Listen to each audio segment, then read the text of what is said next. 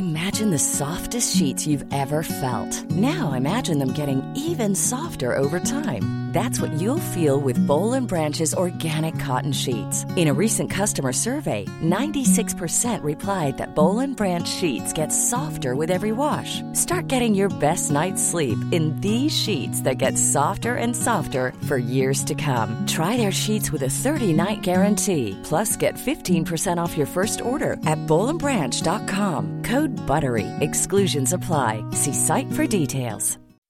When you make decisions for your company, you look for the no-brainers. If you have a lot of mailing to do, Stamps.com is the ultimate no-brainer. Use the Stamps.com mobile app to mail everything you need to keep your business running with up to 89% off USPS and UPS. Make the same no-brainer decision as over 1 million other businesses with Stamps.com. Use code PROGRAM for a special offer. That's Stamps.com, code PROGRAM.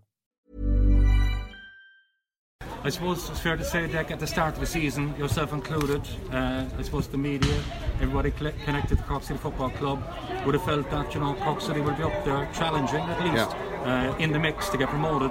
But, the start has been difficult, obviously. Obviously, it's not too late. There's a load of games to go yet, but not ideal from where we are at the moment, where Cork City are at the moment. Yeah, look, there's still 2 series of games to go, Trevor, as you said. And to be honest, me just kind of watching the games, I don't think we've been dominated in any game. And there's been a lot of games where it could have gone either way, and I think even if you look at the table right now tonight, 2 or 3 wins or two wins and a draw would push us back up right into those playoff positions, and that's kind of what we're looking at anyway, like to be challenging for those playoff spots. And Colin is very confident that with the experience the lads gained in the first series of games, now that they'll push on, they'll learn from some of those games where they might have just lost out near the end, dropped 2 points, dropped 3 points in some cases with late goals, and in some games even early goals, and those are things the lads will definitely learn from. And Colin has given us some reassurance that he's confident and he knows the game inside out anyway.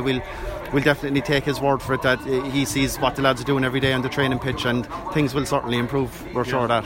Just talking to the fans while ago, Dick, their general feeling was that, I asked them, one of the questions was, is there a fear that City might be in the first division for a while, when they're rebuilding and a lot of young talent coming through?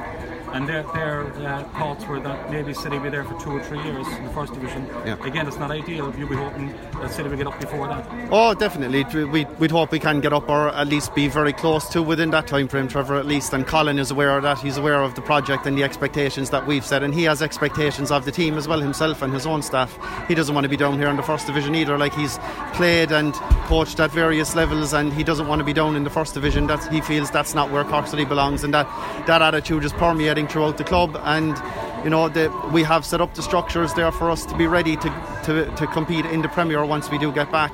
We haven't scaled back the club off the pitch. We still have the same levels of coaching, and the academy is still as strong as it was, so that will give us the platform eventually once we do get back to the Premier. And we are, I suppose, asking the fans to be patient with us for this, next season or 2 at least, and give your support to the team, give yourself support to the whole squad and the coaches and the staff, and I'm sure the fans will be repaid for that loyalty, and hopefully, as I said, the old cliche, will be back before you know it. Yeah. Any plans from the board going forward that we should know about? Any big master plan? Look, Trevor, to be honest, we've got a couple of big fundraising events coming up in the coming months. Very important that we keep that element of the club going. The merchandise area is quite strong as well, so we have some great surprises coming in store there.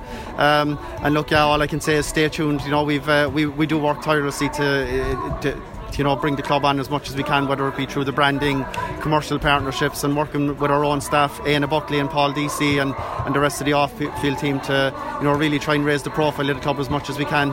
And look, you can even see here tonight, you can see plenty of smiles on people's faces. They're great to be back, and thankfully the fans have missed the majority of that downer period that we've been on for the last year or more, and hopefully now this is where we spur on tonight, and the fans are going to be a huge part of that from here on. Just the last question, Dick. It's the $1 million question. What's the story with Gromore? Are they in or out, or will we know? Look, they're in, Trevor, and that's what they've assured us, and they're in negotiations with various stakeholders around the club, and they're doing their due diligence, and all I can say on that is stay tuned. But look, conversations are very positive, and we would hope that it will be wrapped up one way or another by the end of the year. So we assured our members of that as well on Wednesday, and we'll just have to see how it plays out. But if that does or doesn't happen, Cork City FC will still be in a very solid position financially. There's absolutely no risk of us becoming a a footnote in the history of Cork clubs like have happened in the past. That's our number one priority, is to make sure that we have a stable club and one that supporters can come to Turner's Cross and push on the team and support the lads and bring their families and kids to games. Like, I was brought to games by my family when I was a young lad, so I just want to make sure that carries on for years to come, and myself and the rest of the lads on board are fully committed to that.